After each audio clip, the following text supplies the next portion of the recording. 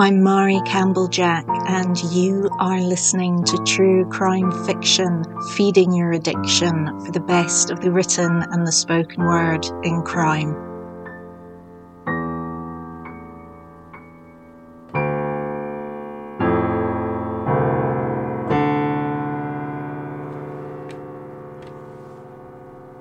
Hi True Crime fans, just before I start with today's review, which is the Audible podcast Body of Proof, I want to apologise for no episode last week. I had some technical problems which I couldn't get around in time, and I just felt I'll just leave it for a week. It's okay. You can do without me. So we're back to normal now, and I am recording quite a few podcasts, so I know there won't be any breaks for a good few weeks now. So let's get into it. Body of Proof is a true crime podcast from Audible, which investigates the murder of Edinburgh woman Suzanne Pilley and the conviction of her married lover, David Gilroy. From the beginning of the podcast, it focuses on David and his conviction, asking uncomfortable questions which focus mainly on the lack of forensic evidence and the fact Suzanne's body has never been found. There is a belief that if there is no body, you cannot be charged with murder. This, however, is a myth. While unusual, it can and does happen. It is probably the worst kind of murder, if it is possible to rank such a thing, as families and loved ones are left with a host of unanswered questions and without the comfort of laying their loved ones to rest. Journalists Sophie Ellis and Daryl Brown delve into the murder and its investigation. I have to admit that at first it did appear to me as though no one else could have committed it.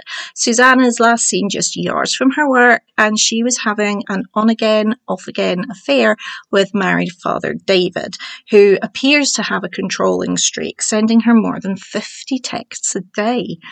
You don't have to be far into your true crime obsession to know that the husband or boyfriend almost always has done it, and the more controlling they are, the more likely. However, as we dive further into the investigation and look at what is actually available as proof, it becomes more and more evident that forensically there was little to back up the theory of Gilroy as the murderer.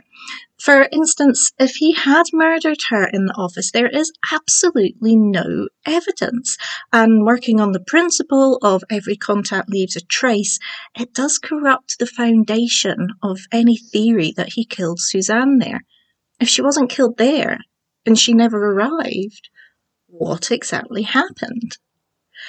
This is why the podcast felt uncomfortable to me. There is no other plausible explanation, but the forensics don't back up the conviction of the man in jail.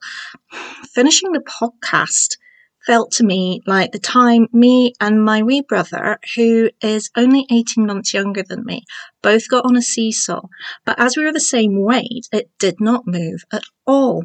No seeing, no sawing, just sitting there awkwardly in the middle, and our feet were too far off the ground, so we had to wait for a grown-up to come along and help. There was, I felt, a missing piece of the puzzle. The grown-up we needed to give the seesaw a shove, and that is some forensic psychology. Gilroy's family paint him as a lovely man, and I'm sure he is to them, but all Gilroy's ex-colleagues are convinced he did it, so what side of them did they see that we don't know about? I keep going back to those 50 texts a day. They really speak of a much deeper insecurity, obsession, and need to control than we are ever shown. In his interactions with journalists, he is obviously got invested interests, and these interactions can't necessarily be taken as proof of his deeper psychology. It's disappointing, but maybe not surprising, in a country where intimate partner violence is not considered remarkable, but rather part of the course, that the journalists didn't investigate more if Gilroy was in fact an abusive partner to Suzanne, or abusive to anyone else throughout his life. I'd thought that the biggest question of the podcast would be surrounding the whereabouts of Suzanne's remains, but instead it's more about which parts of Gilroy he has buried alongside with her.